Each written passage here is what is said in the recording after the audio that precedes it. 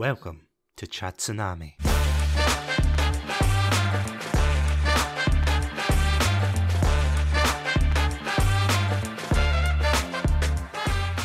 Hello, ho, ho, everybody, and welcome to another festive episode of Chatsunami. My name's Chatsunami, and joining me for this festive episode is none other than the one and only Hallmark hero himself, Andrew. Andrew, welcome back. Thanks for having me back. Quick question. Do you believe in Santa? I would like to refer you to my Red Panda lawyer, thank you very much. Oh, and on that note, how are you doing today? I'm good, thank you. How are you? Not too bad. As you can hear by my voice, I have come down with a little bit of a cold. See, that's the official story, but I genuinely feel as if the topic for today has poisoned me, and I am slowly decaying into a pile of garland and Christmas ornaments. Did you say garland? I said garland. Oh my garland, indeed. Last week, we decided to discuss the 2019 film Noel. I have to say, obviously, we are halfway through December at this point, but have you been watching a lot of Christmas films? We've been getting into the Christmas spirit. We've been watching several, especially bad Christmas movies. We completed the Christmas Prince trilogy, which is just possibly the worst series of Christmas movies I've seen, except for maybe some of the ones we saw today. We'll have to discuss that. How about yourself? Well, yeah, we have been going through quite a few of them. I actually tweeted out about this, but my family and I, we all went out to watch the Muppets Christmas Carol live in Glasgow, and that was actually really good. And by live, I mean the music was live. They didn't just pull out Kermit the Frog. They were like, oh, let's recreate it, which would have been awesome in itself. But yeah, we've watched that. We've watched The Grinch. We actually watched Spirited as well. Have you seen that film? I don't think so, no. It's the Ryan Reynolds and Will Ferrell take on A Christmas Carol. I think it's relatively new. I think it was an exclusive on Apple TV, but it's surprisingly really well done. Oh, yeah, I don't have Apple TV, so I don't currently have a legitimate way of watching it. But no, other than that, there's been, bits and pieces. We actually also ventured into bad Christmas films. We finally watched Christmas Chronicle, or A Christmas Chronicle, The Christmas Chronicle. I can't remember, it was Chronic anyway. But yeah, today we are indeed going to be pulling ourselves away from good Christmas films, and we are going to be talking about two very, I was going to say iconic, but let's face it, see at this rate, they just push them out in a factory conveyor belt, don't they? It does seem very Christmas cookie cutter of these movies, where they all fit the same tropes, they all have very similar protagonists, they all have that same kind of message and various kind of lines, but yeah, each one has its own special spark of terrible that we're hoping to capture today. So, in a surprising move, I have to say, because this is something I was saying to you just before we started recording tonight, but I was actually surprised that we haven't done this idea since Adam and I did it during the first year of Chatsunami. And what I mean by that is, during our first Christmas on Chatsunami, Adam and I decided to exchange two very bizarre and terrible Christmas films with one another. We decided to watch the very festive classic Bone Alone and Silent Night, Deadly Night, which I have to say, both of them not very good Christmas films, let alone films. But yeah, I'm just surprised that after that we never really did anything like that since, and especially with you and I, Andrew. So I think this was your idea, so if anyone has to get blamed for this episode, I guess it's going to be you, Andrew, so apologies. I knew I had to take on the blame at some point, so it's only fair. So yeah, today we are indeed going to be talking about two Hallmark films. We are going to be talking about 2014's Christmas Under Wraps, and we are also going to be talking about 2022's I Believe in Santa. See, without any further ado, because I feel as if I am beating around the holly bush at this point, not wanting to talk about these films, but will we just dive into it? Yeah, let's jump straight into it. And as always, we will be right back after these festive messages. You can get everything you need on Chatsunami. Creepy face. Is that a teaser for I Believe in Santa? Yeah. Welcome to Chatsunami, a variety podcast that discusses topics from gaming and films to anime and general interests. Previously on Chatsunami, we've analysed what makes a good horror game, conducted a retrospective on Pierce Brosnan's run as James Bond, and listened to us take deep dives into both the Sonic and Halo franchises. Also, if you're an anime fan, then don't forget to check us out on our sub-series, Chatsunami, where we dive into the world of anime. So far, we've reviewed things like Death Death Note, Princess Mononoke, and the hit Beyblade series. If that sounds like your cup of tea, then you can check us out on Spotify, iTunes, and all good podcast apps. As always, stay safe. Stay awesome, and most importantly, Stay hydrated. Hello, my name's Alan. And my name's Robin. And we together broadcast Radio Leaving 372. It's a podcast. Oh, sorry. They're absolute garbage at this. Hello, my name's Alan. And I'm Robin. And this is Radio Leaving 372. A podcast from our pub shed in our garden, the Buckety Scooty. And we're available across all the platforms that you listen to your podcast on. So join in and listen to our inane banter. Thanks for listening. Bye. So, let's start off with probably the more contemporary film of the two, and I'm going to hand this one over to you, Andrew, because, as I said before, you and I both decided to pick out Hallmark films for one another. We purposely chose really bad films, so yeah, the floor's yours. Would you like to tell the lovely listeners at home about the wonder that is I Believe in Santa? Nothing would make me happier. So Chatsunami decided to provide to me this wonderful Christmas movie, which is called I Believe in Santa. The movie is basically about a adult man who genuinely believes Santa is real, and a relationship he forms with a woman who hates Christmas and who has a daughter who still believes, but she's not really sure how to break the news to the daughter about Santa not being real at the right age. And so it's about both her coming to terms with his belief in Santa, appreciating the holidays, and then him sort of understanding not to force his belief of Santa onto people and to take the holiday as it comes. Yeah, that sounds about right, to be honest. See, this is usually the part where I would say, oh yeah, you can go look it up on Wikipedia or like IMDb, but information about this film is very scarce. Yeah, I tried to find like a Wikipedia article and it doesn't exist. They have an IMDb page, but it doesn't really have much on it. So it's very difficult finding more info on the background of this movie, because there's a lot of things we were quite curious about, like whether or not this movie was originally just like a religious movie that they then replaced the theme to be about Santa. Oh, this was 100% a religious film. People keep saying this to me with some films where it's like, oh, maybe you're overthinking it, or maybe you're reading too deep into it. No. I believe 100% this was just reworked from I Believe in Jesus Christ or something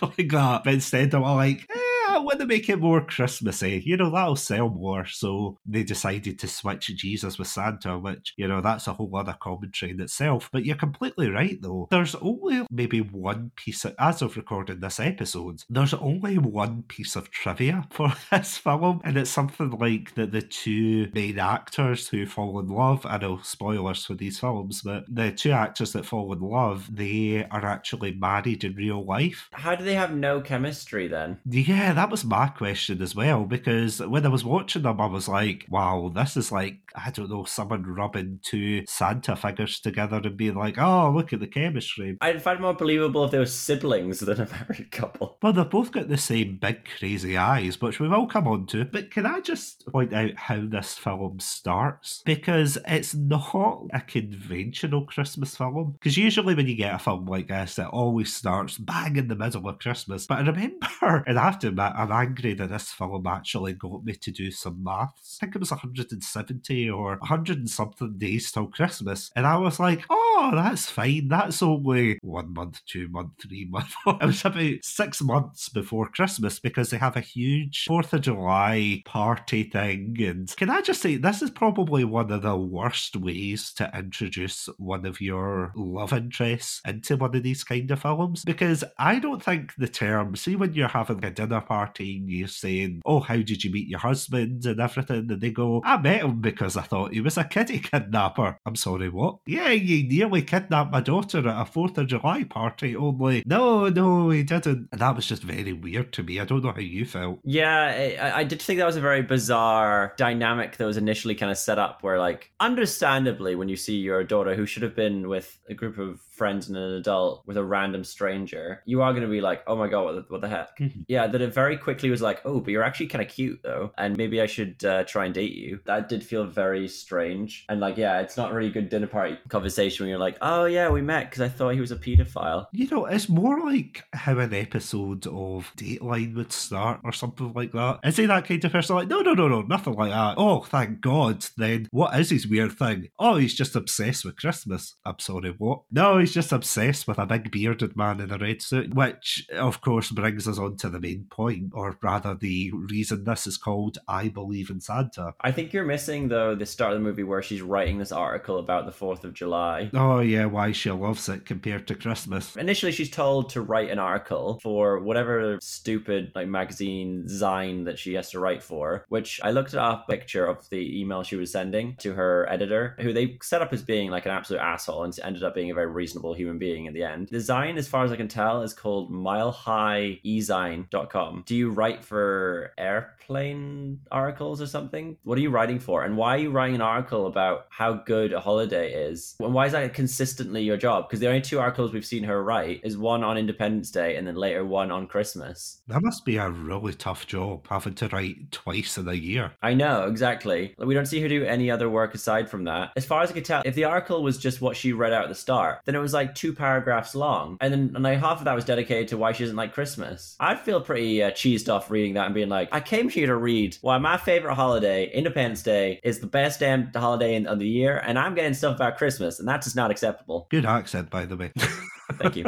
That felt very weird. I don't know why she's writing articles in this. And then we get a reaction shot from one of our main characters, Tom, who reads her article and was like, don't know about this person. I think he's like drinking cocoa and like I think eating a candy cane in July. Is he not in like a Christmas onesie or something? I think he is. In early July, I think he's already doing Christmas stuff. And so it's not like later on, he's like, it's only for like a month or so a year. But like clearly it's not, because clearly you're Christmas crazy earlier in the year too. What the hell's wrong with this guy? So much.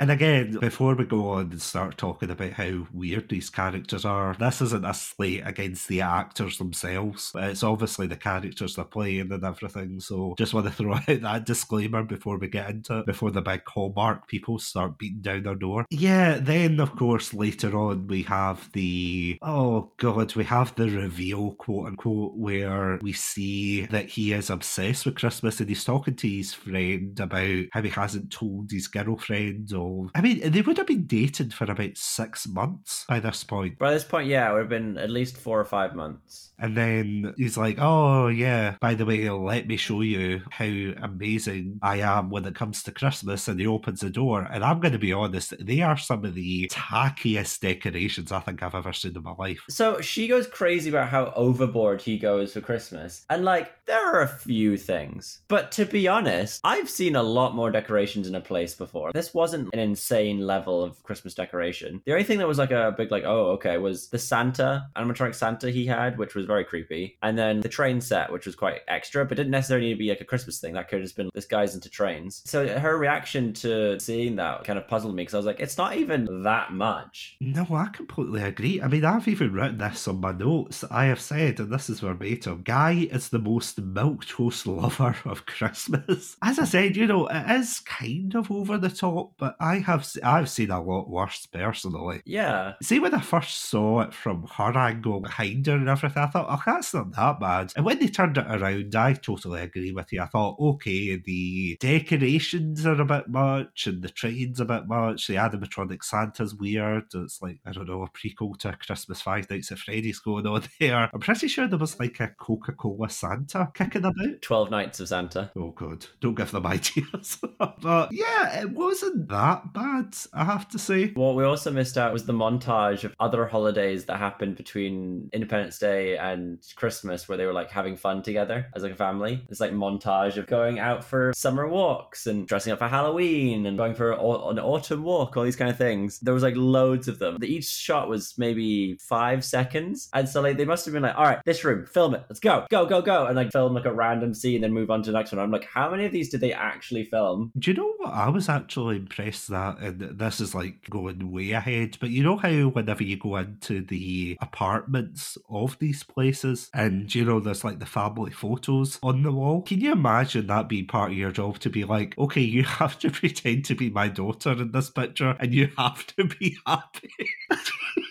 just the thought of this poor wee kid being like, I don't want to do this job anymore. It's like, you're going to smile for I believe in Santa, and it's going to be in your IMDb resume forever. Smile, damn it. Kind of weird, I have to say. But again, there's no information, so I've got no idea what went on. Speaking of, I can justify his apartment. He's a lawyer, and his roommate, I think, is also a lawyer. Yes, never really made clear, is it? He seems to work in the same firm. I don't know if he's a paralegal, if he's a lawyer as well, or what the situation is there. She, on the other hand, is in a very nice house, and it seems to be a single parent that works for a magazine that she sometimes writes articles for. How is she affording this house? I'm going to go with money laundering, to be honest. Well, I wonder if she gets really good alimony checks or something from her partner to fund the mortgage payments or the rent payments, whatever she's got going on there. Because it's absolutely crazy that she's got that place. I mean, she lives in Colorado, so it's not the most expensive area to live in. It's not like she's in New York or something like that. But still, I find it hard to believe that a magazine writer's salary in Colorado is going to provide you enough to single-handedly pay for this house. This is a nitpick because this is the case with so many kinds of movies and shows, and people often kind of bring up the fact, how are they affording this kind of thing? That did sort of take me out a little bit. I was like, how is she doing that? Yeah, it always seems to be a massive house, and I know people say, oh, it's because it's different. I don't know, is it not because they're made of wood or something like that, some of these houses? But even then, it's like, how do you afford such a big house? What is your secret? What kind of writing silver bullet do you have that you're affording all of this? Again, she has time to really not pay attention to the fact that, let's face it, our boyfriend, soon-to-be husband, is a little bit on the off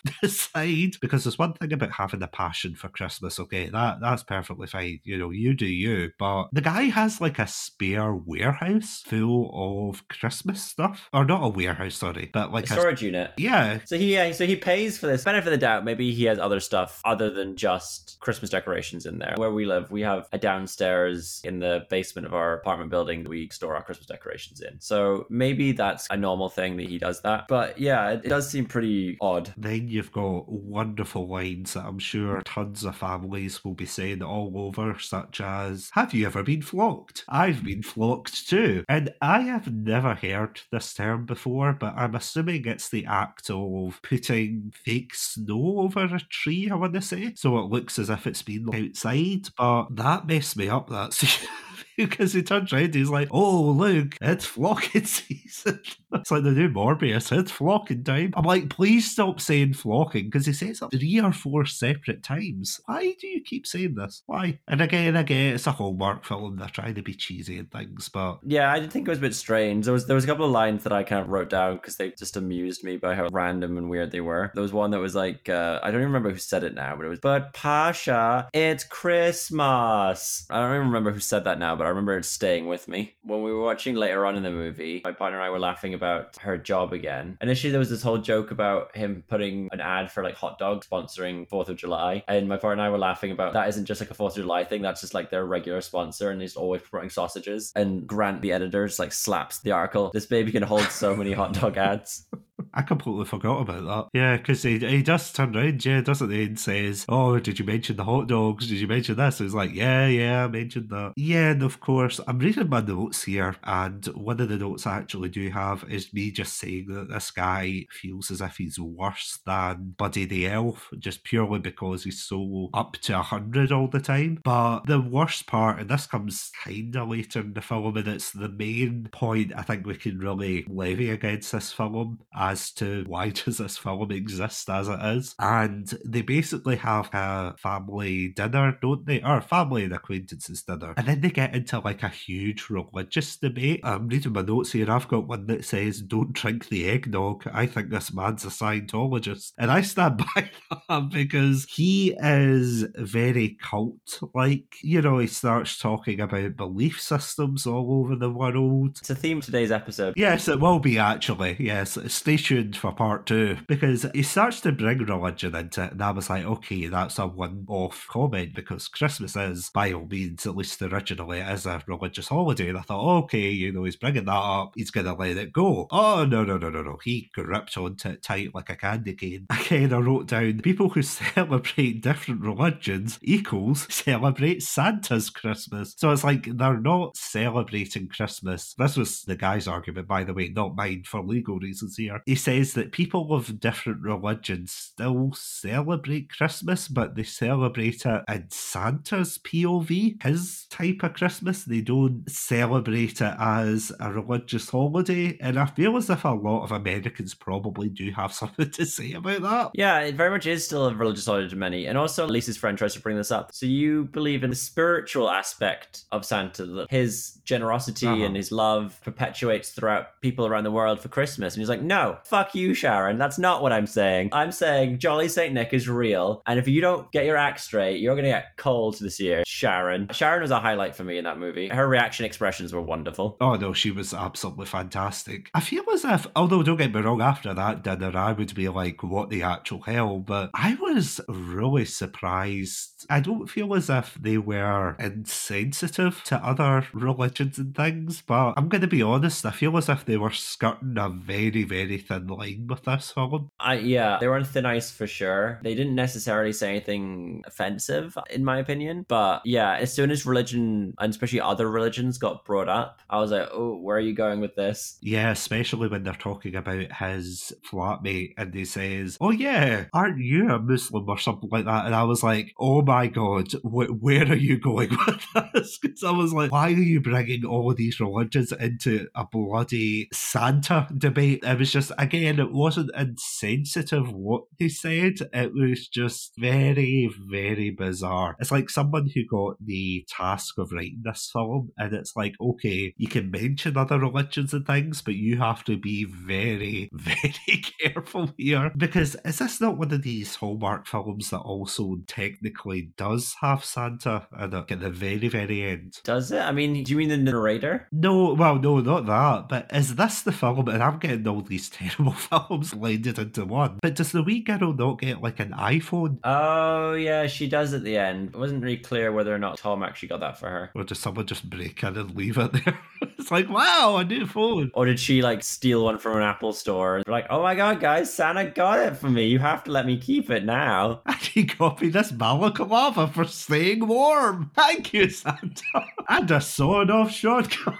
This remnants of a Molotov cocktail. How did the evidence tapes get in here? Let's throw it into the fireplace. Oh, God, now that's a film I would watch. Don't question the hog-tied security guard in the closet. I'm sure it's Santa's will. But yeah, the only other thing I really have to say about this film, other than the fact that, again, it's like a cult film, and not a cult classic, just a cult film in general, but the only other thing I want to bring up is his hatred towards this random child he calls Freckles. And I feel very uncomfortable with a 30-something-year-old man just trying to bully this child that's throwing snowballs at him. Yeah, he is. He's picked an element of this person's appearance and just gave him a nickname based on it. Like, that is a very bullying behavior. And both my partner and I looked very closely every time Freckles and Friend were on the screen, and neither of them had Freckles. We were like, which one of them is Freckles? It's not apparent. Because, I mean, there's literally 3 scenes that we see Freckles, quote unquote. The first one is when he first sees them, and he has like this very PTSD Call of Duty moment when he grabs his partner and throws her out the way. He's like, look out, incoming! And he starts throwing snowballs back at this kid who's, you know, I mean, that is dickish behaviour by the kid, but you wouldn't expect an adult to reciprocate that, surely. Well, I mean, you can get the benefit of the doubt of the kids that maybe like they know this guy and that he's going to like play along with it. They're not just hitting every random passerby with snowballs. I don't know. We don't see enough evidence for that. No, we don't. In which case, these kids should burn in hell. But it may be that he's in on it with them. I don't know. I feel as if there was a hint of scorn when he said it, because he goes, Freckles. And, you know, he's really mad. Well, okay, he's not mad. He's Hallmark mad about it. Yeah, he returns fire.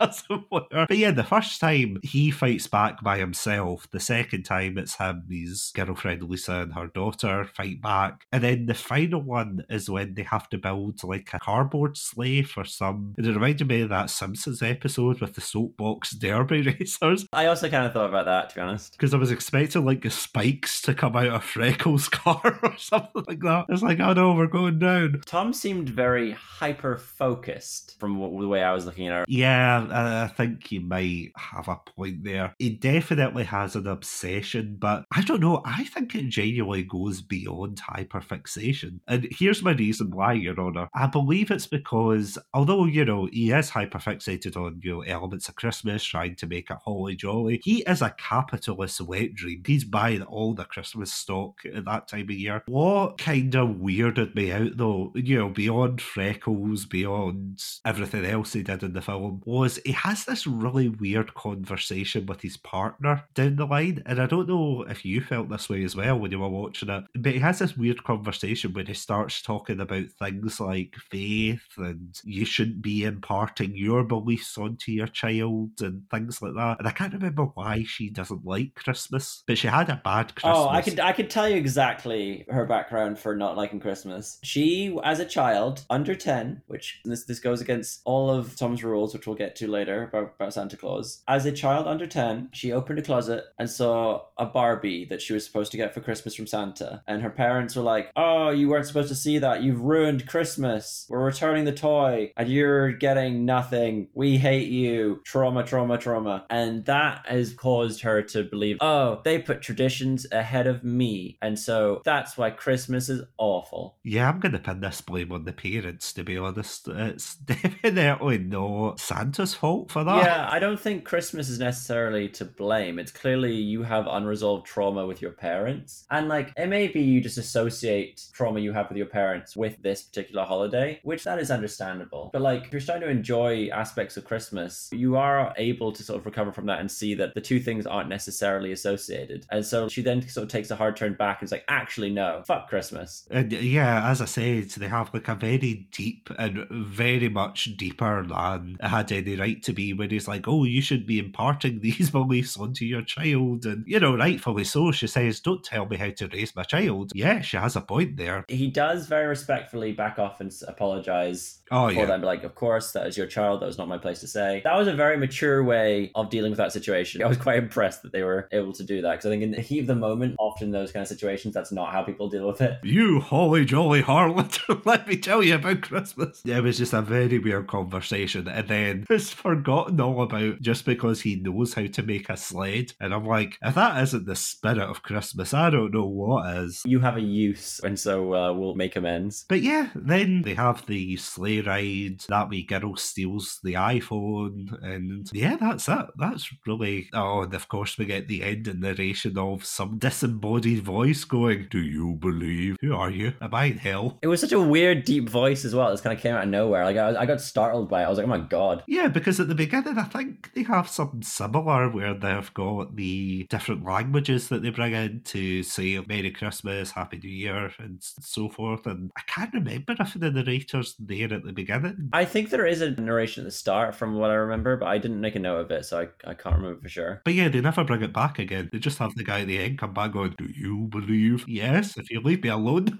Yes. Instead, we have strange transitions between calendar days where there's the editing goes from one day of Christmas to the other through the means of a calendar. And it's like, okay, these are strange transitions you're doing. This is what you decided on. I mean, maybe Windows Movie Maker was too expensive. Maybe. And on that note, before we go on to the next film, is there anything else you want to say about this absolute Christmas classic that I know you're going to have on your Christmas rotation from here on out? It will not be added to my Christmas rotation.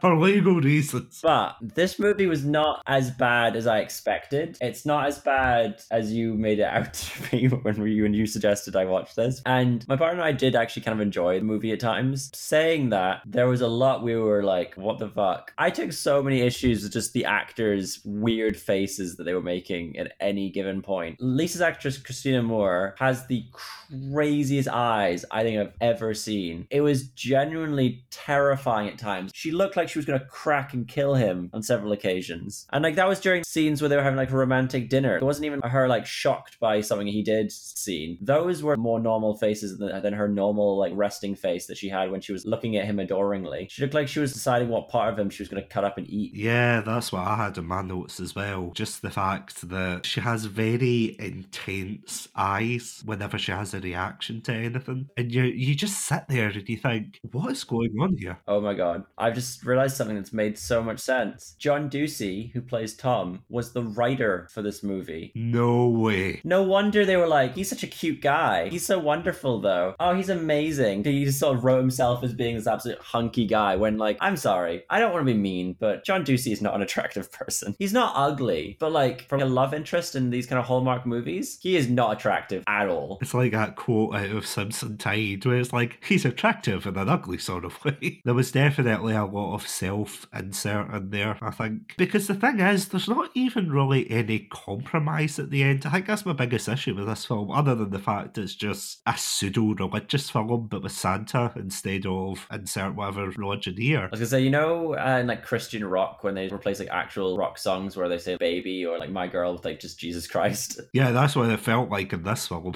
It was. But beyond that, though, the thing that really irked me about it was the fact that there was not really any compromise there. Like, granted, he was level-headed, you know, he wasn't a total psychotic. He was, like, dressing up in Santa's clothes on Christmas Day, like, oh, honey, let's get to work. It wasn't like that. But at the same time, she had to backtrack her trauma and just be like, oh, yeah, I guess, because he's the love interest in this. We have to go along with it for the rest of our lives. I was like, really? Is this who you're settling for? And again, no shade to the real life couple. I just mean purely in terms of the characters here. So, will we move on to the next film? Yeah, I think we've flocked I Believe in Santa for all it's worth. So the next film we have is 2014's Christmas Under Wraps, which is a film, rightfully so, I had never heard of until Andrew graciously gave it to me. Or, sorry, when I say gave it to me, he didn't post it through the mail. He just sent a link and said, go watch it. And I was like, oh, I can't wait to watch this. And yeah, it's a film. It's about a distinguished doctor who decides to move from her fast-paced, big city life. She gets broken up with her boyfriend at the most romantic setting possible. And that's what always annoys me about these films. And even in high-budget films, it's like, why do these guys, or even women sometimes, why do they always take people to the most romantic place possible? You know, they've got the candles, they've got the lovely music in the background. And you know, what course are you planning to break up on? You know, it's going to put a downer if you're midway through your soup and you're like, yeah, I think we should break up. But then again, is that a dick move to wait until your dessert to say? I guess the reasoning behind it is so like they can't make a scene because they'll be like, I'm in public, I'll break up with you and then you won't be screaming at me kind of thing. It's so cowardly. Is that not the same guidelines though? See when you buy something off of eBay or something and they say meet in person, or even Facebook Marketplace, something like that where they say meet in person in a very public area where they can't cause a scene. I feel as if the guidelines are very similar there. I mean, yeah, that's just a very tropey thing to do that breakup at a restaurant. Why are you doing that there? That's such an immature thing to do. But yeah, so she thinks she's being engaged to. He's actually breaking up with her. Very brutal scene where, or the most brutal day, because she gets broken up with by her seemingly long-term boyfriend. It must be long-term enough that she thought they were getting engaged. And then finds out from her dad that she's not receiving the fellowship at this hospital in Boston that she was hoping to get a fellowship in. And so like, this is a very sucky day for her. Yeah, and then of course she ends up accepting a rebound fellowship, which is the only way I can describe this, in the middle of nowhere, and quite possibly one of the worst named towns I have ever heard in my life for one of these holiday films. So the town she goes to, and see if this is a real place, see just in the off chance, please anybody reach out to me and please tell me if this is a real place. But she travels to a place called Garland, Alaska, and it's like the middle of nowhere. And see, in terms of middle of nowhere places, it's not the worst, is it? No, they seemingly have internet, which I was like, that's not so bad considering she had to get like a small microplane from Anchorage over for like seemingly hours over to this random town with with nothing else nearby it. Yeah, I was surprised because usually in these films you have the trope that they get there and they have like a very squalid accommodation and things like that. And it's like, oh, right, okay, you know, fish out of water situation kind of thing. And no, she ends up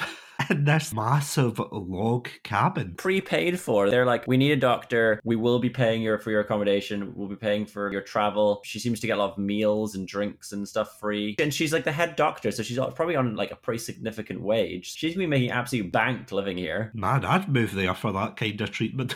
To be honest, it's absolutely crazy everything she gets, and of course you get the tropes throughout that, see, in all honesty, it doesn't work in this sense, because she goes in, and this is something I was saying to you before we started recording today, but she goes into this coffee place and it's like the only cafe in town, and she does the thing where she's like, oh, can I get a triple macchiato, something, and then she's like, oh, you don't do that here, and it's like, no, we've got instant coffee, as if that's the pinnacle of a backwards, middle of nowhere, rural town. But as you said, you know, they've got internet, they've got supplies coming in constantly. One of the things that actually got me, and I think I texted you about it, was the fact that when she arrives there, she rolls her eyes and goes, oh, great, they don't have a coffee maker. What, you mean a kettle? I think she meant like a Nescafe kind of thing. No, I get that, but it's like, what's wrong with a kettle? She's got a fast-paced lifestyle. She can't be making her own coffee. She got no time to press a button. Genuinely, I was losing sympathy for her at that point. Mind you, and American listeners can kind of correct me on this if I'm wrong, I don't think that many Americans have a kettle. Yeah, no, that is true, to be fair. Because I have to say, when a lot of Americans come over here, and this is very anecdotal, but as far as I know, when they come over here, they're kind of like, oh, what's this? And, well, not what's this, they obviously know it might be a kettle, but it's just not as common over there because, surprise, surprise, I don't think Americans are big tea drinkers. Iced tea, maybe. Iced tea, yeah, exactly. But flashing back, though, before she actually goes to Garland, and I made this note as well, I said Garland Hospital, what was Holly Jolly Hospital taken? Then, of course, you've got the foreshadowing mum who gives the very Christmas cracker, how to put this, the Christmas cracker type advice. What Christmas crackers are you hoping for that gives you advice? They double as fortune cookies. It was a really poor purchase, I have to say.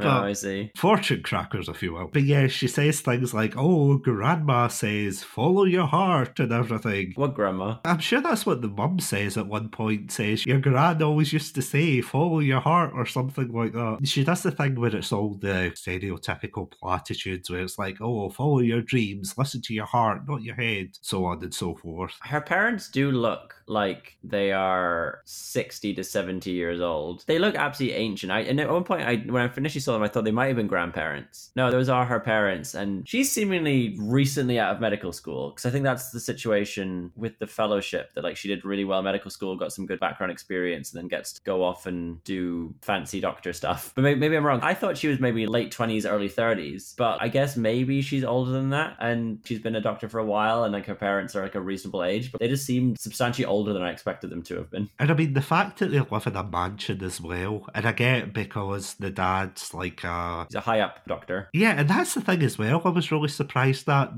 the system's rigged because she's already got a dad, and I don't want to say Big Pharma, but let's face it probably is Big Pharma. She's got her dad in, so the dad's just like, oh, leave it with me, I'll get you a really good job in this industry. Absolute nepo child. She's relying so much on nepotism here, and the mum is like, forge your own path, and she's like, mum just doesn't get my dream. It's like, is your dream to have everything handed to you? I completely agreed with her mum. I was like, no, the mum is right here. Do your own thing. Be a doctor if you want to be like your dad in that way, but find your own job. This Alaska thing is a great opportunity, and you found it yourself. Well, kind of, you went to an office and spoke to someone who was like, this is available, but you took that chance yourself. Because, see, in all honesty, I think the mum was in a very, very roundabout way calling her a basic bitch, to be honest, because she's like, oh, you never take chances, you don't do this, and she has the stereotypical line of, oh, you'll be very back soon, and I just noted down, unless a hunky lumberjack or something changed her mind, and, you know, I wasn't far off, and I don't think it's fair, because the hunky love interest in this was very omnicompetent. He was, like, competent in a lot of things. things. But yeah, there was a couple of things that just before she got to Garland, there's a couple of things that I just want to kind of bring up, and I don't know if you noticed this as well. The fact that the plane, that see before she got on the other plane over to Garland, did you notice that plane was coming in at an angle? No, I didn't notice that. I don't know if you watched the thing. Obviously, it's probably stock footage, and I don't know if it's a windy day, but it was really coming in at an angle. Pull up, pull up. We're heading to Garland. I have to say, see this whole, and I agree with the main character here, when they said that the job was adjacent to anchorage, that is just corporate catfishing right there, because I even noted that down, because you saw the stock footage of them flying over the mountains, and I just put down, Jesus Christ, where's this hospital? Moria. Because that's what it felt like. I was expecting them to see the fellowship go over. She was looking for a fellowship. Yeah, exactly. That was my thought. I was like, what is going on? It's like poetry, right?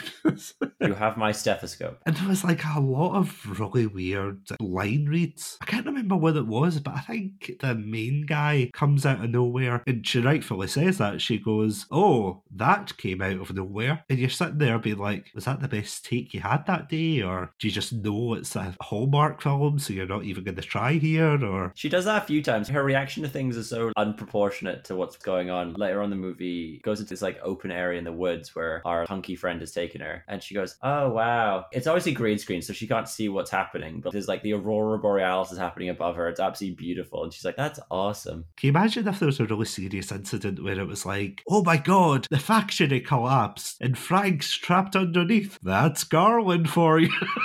Because as you were saying in the I Believe in Santa review there's a lot of very cultish undertones in this film. Because I genuinely, see if you switch the movie around from a very whimsical score to like a horror track, genuinely this could be like the next Midsummer or something. Because the way they're acting, especially that creeped me out when she was like, oh, news travels fast, and suddenly everyone was sending her flowers and things. Can you imagine if they don't like somebody? I know. What happened to the other doctors? They didn't work out. Yeah, like what, are they buried in that mountain you flew across?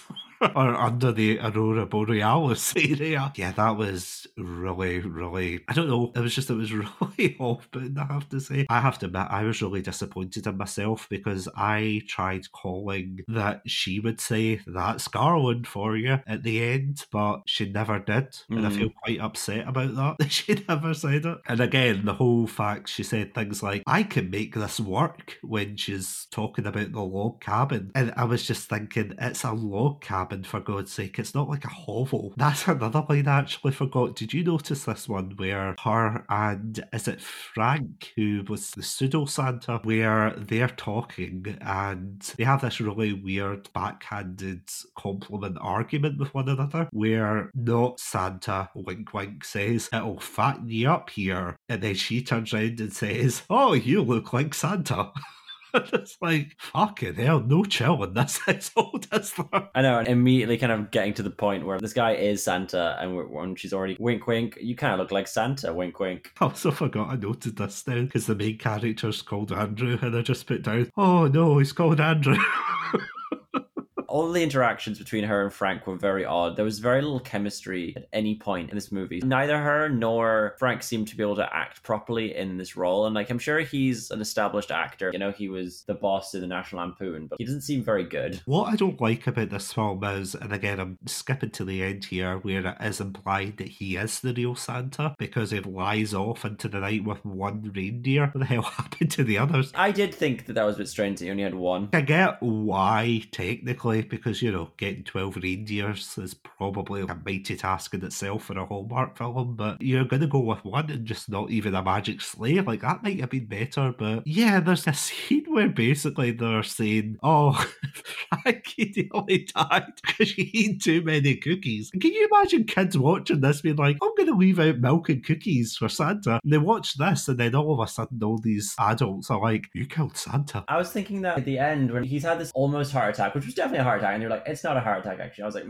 not so sure about that, given like everything. He collapsed. He has pains in his chest and arm. I'm not a medical professional. Maybe there are things that are very similar, but definitely should be not great to move around and go deliver presents right now. And has been told to like switch up his diet because he's going to die if he keeps eating cookies. That memo is not going to be passed down to the kids. So he's either continued to eat the equivalent of a metric ton of cookies in one night, or he's left them all now. And so the kids are like, oh, Santa didn't come because he didn't eat my cookies. Yeah, there's a lot of really weird moments like that, because obviously they're trying to say, oh, it is Santa, but, wink, wink, don't tell anyone, don't tell the kids. And it really disturbs me, because there's a scene where she goes over there for dinner, and, they have like a huge blowout because he's like, oh, you're a fourth generation Garlander, or some weird thing like that, which I thought, what happened to the other generations? I was in there like, what the hell happened? Yeah, you see like this elf jump scare where an elf runs across the screen but it leaves its hat. That is never brought up again, by the way. I missed that scene. I was looking down making notes about something else, and then she was like, was that an elf? And I was like, fuck, I missed it. No, exactly, because I was watching it and I was like, no, that couldn't have been an elf, but they never bring it up again. The way that they get around it by saying, oh, he's Santa, but for the modern age, as he runs, I think it's like a shipping company for Christmas. And the thing that I absolutely hate about it, and I mentioned this to you, it's like such a minor nitpick, but he's got like this oval sign that he uses, and it's like holiday shipping or something, or holiday something, but the word holiday isn't within the oval, so it overlaps, and it's really hard to read. I know it's a Hallmark film, I know nobody cares, I know this isn't so much a, oh, I hope someone was fired for that blunder moment, but you're sitting there thinking, really?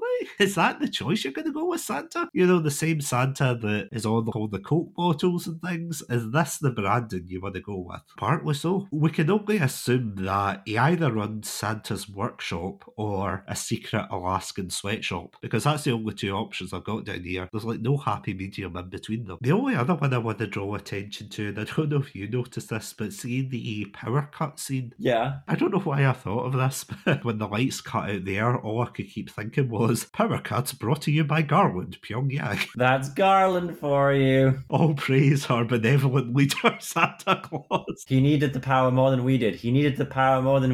Yeah, the fact that Andrew is the linchpin of this community, that he is the handyman, he's the pilot. Genuinely, I can understand his dad's reservations about letting him go, because how else are they supposed to get out of there? Like, seriously, he's the only one who can fly a plane, and obviously they would have to arrange a new service, but they need to set up a better sort of infrastructure in this town for these kind of things. Like, I was thinking this as well. Lauren can't be there forever. They can't rely on hoping that someone will come out to their random ass town to be their doctor in the future, because clearly that's not been working for like some time. So maybe they should have a system set up where they kind of incentivize some of the kids from Garland to go into medical school so that they can come back and be the town doctor. Shadow Lauren so they learn from her, that kind of thing. It's not a sustainable model. Well, that's the thing as well. How long have they been without a doctor? I think they said a year. Jesus Christ! Because, don't get me wrong, obviously they must have talented nurses and auxiliaries and things like that. And I'm even stretching saying that because it's not really a hospital. I'm convinced it's someone's living room and they just converted it. It was very much just a house. Know why they couldn't get a real hospital? No, sorry, backtrack. Because I'm saying that, no, they couldn't have got a real hospital, but they had a real hospital at the beginning of the film. So, yeah, they literally just get, I don't know, the producer's holiday home in Alaska, maybe? I don't think they were in Alaska. They were probably in like Georgia or somewhere cheap to film and then just put some fake snow around. I think they often film in like Colorado and Georgia for these kind of things. So it was all just awful. It was just terrible. I liked Billy. Yeah, Billy was cool. Billy was cute. Billy wasn't a terrible actress. She, more than anyone else, kind of gave off the culty vibes when she would like creepily smile after saying, the convenience store in Garland has everything you need. Billy's relationship with Wyatt, the florist boy, was very strange. At the very start, on Lauren's first day, she has this patient waiting room absolutely full of people, and she's having a chit chat with Billy, who she's known for roughly 6 hours, about the florist boy and what her relationship with him is. Maybe have this conversation after you've dealt with the mountain of patients who've not seen a doctor in a year. Yeah, there's just a guy bleeding out in the waiting room, and she's like, "Oh, why it's so dreamy. I'm dying.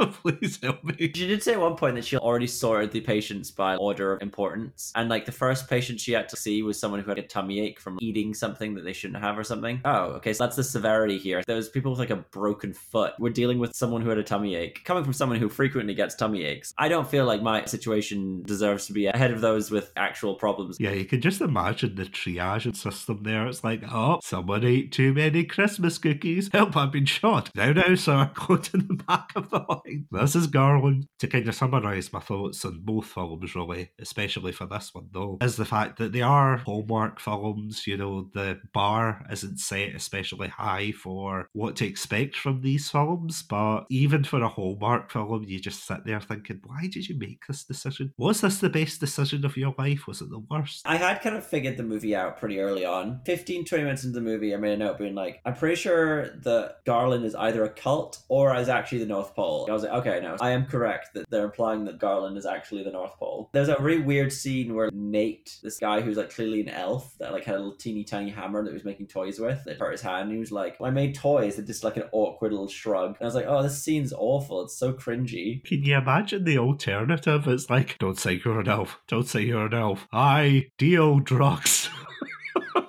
As I said, I don't know what it is about Christmas films and trying to kill off Santa Claus, because we reviewed Noel last week, and as I said for that at the very beginning, it's like, oh, what a lovely family moment, and then all of a sudden, oh yeah, Dad died a couple of years later. I mean, even in I Believe in Santa, they didn't really kill him off, but I think they killed off a lot of people's faith in that film. And yeah, this one, yeah, they just tried to straight up kill him by the end with an overdose of sugar. For a film about traditions, it was a weird take to have. I hated this movie. It left such a negative impression on me. I never want to see it again. And you told me prior to this recording that there was actually a sequel to this that came out just last year, which has some of the same characters in it, but our main character is not in it, and seemingly another woman is now falling in love with Andy Holiday. So like, what happened to Lauren? Was she killed in the brutal ritual sacrifice that is Garland? What is happening over there? See, now my theory is that, see, at the very end of the film where they have the Christmas fair and he comes out on the sleigh with the reindeer and then he flies off into the night sky, I think she got trampled. Grandma got hit by a reindeer style. She was just like, oh, what whimsical fun. And then, you know, maybe she died en route back to Boston, and just everything that happened subsequently was all just a figment. Honestly, I'm not curious enough to watch the other film to see what the hell happened between 2014 and 2022 when they brought out a sequel, because who in the... And again, see if you're a Hallmark stan, aficionado, whatever the term is for Hallmark fans of these films, was there a clamouring for a sequel, especially for this film? Because I feel as if of all the Hallmark films I've seen, there are some where I genuinely do think, oh, that was actually not that bad. Maybe it should have got a sequel, but for the most part, I don't get why they would have made a sequel for this film in particular, because nothing happens. I mean, Santa nearly dies, sorry, and a reindeer nearly has to get put down for glue, but other than that, nothing really happens, does it? Yeah, it's a very nothing film. It is very uneventful. But before we wrap up, though, I've got one particular question for you, and it's going to be a very difficult question here, so brace yourself. But what would you say was your preferred film between these two? Oh, definitely the first one. Definitely I Believe in Santa. That was much more enjoyable. I had things I could actually say about that movie, whereas like this one it just kind of went by me. Other than just the usual comments about, yeah, this felt very culty. Why is this like this? This is strange kind of thing. There was nothing that really stood out to me about this movie. It felt like a tax write-off. Yeah, no, I would agree with you. I think that I Believe in Santa probably is the better of these two. I mean, it's not saying much, but yeah, I would definitely agree with you there. I would even say that I Believe in Santa's the more entertaining film out the two. Yeah, it is more enjoyable. Because at least you can kind of laugh at a lot of the things in it, whereas for Christmas Under Wraps, it's got unintentionally funny moments, but it's okay caked in this, stereotypical Hallmark moments. The, person from the big city, they come to a town that they're not really used to, they fall in love with a local handyman. So it's all right, but it's a wee bit dull. Christmas Under Wraps is also a movie that seems to take place around Christmas rather than be about Christmas. And I mean, that's the case with a lot of these Hallmark movies, where like Christmas isn't necessarily the centerpiece or the focus, it's just like a decoration. I Believe in Santa clearly had Christmas focus, whereas Christmas Under Wraps was a story of a young doctor who needed to sort of change her ideals about life by going to this small town. And that could have been a story told not at Christmas, but it just so happened it was also Christmas. I did note that if we're in Alaska and we're around Christmas time, it's not getting light out at all, essentially, for a good 2 months. 2-3 months. A lot of this took place during the day, and I was like, I'm pretty suspect of the fact that this is in complete darkness right now. Seeing that note, though, Andrew, thank you so much for, watching I Believe in Santa, and I'll give you a very hearty festive screw you for making me watch this film. That's more than fair. I think I fulfilled my role of giving the worst Christmas movie. Seeing I want to say, out of all the bad Christmas films I actually have watched, it wasn't the worst I've ever seen. I wouldn't say it's the best. Absolutely not the best. But yeah, it's not the worst I've ever seen. How did it compare to Bone Alone? Oh no, Bone Alone's a masterpiece in itself. I'll have to get you a copy. It's just pure art. No, on that note, thank you so much for doing this episode. And speaking of killing off Santa, next week we are going to be tackling, for our final festive episode, we are going to be tackling the one and only Santa Claus, or the Santa Claus, technically. We'll be tackling Tim Allen's The Santa Claus, which I have to admit, this is probably very blasphemous for the holiday season, but I have never really sat down and watched this film. I know of it. I've heard people who absolutely hate it, other people who love it. So yeah, it'll be interesting to watch it and discuss it next week. But yeah, until then, if you want to catch up with our other festive episodes, then you can catch us on our website, chatsunami.com. I also want to give a huge shout out to our Pandalorian patrons, Robotic Battle Toaster and Sonia. Thank you so much as always for supporting the channel. And now it's over to you, Andrew. Where can they find this exclusive content? They can find the exclusive content on our Patreon, patreon.com/Chatsunami, where you can find exclusive episodes that arrive a week ahead of time, and just engage with us on the platform. We always appreciate comments on there and any kind of contribution you can make to the channel. And as always, stay safe, stay awesome, and most importantly, stay jolly. That too. That's Garland for you. Do you believe in Chatsunami?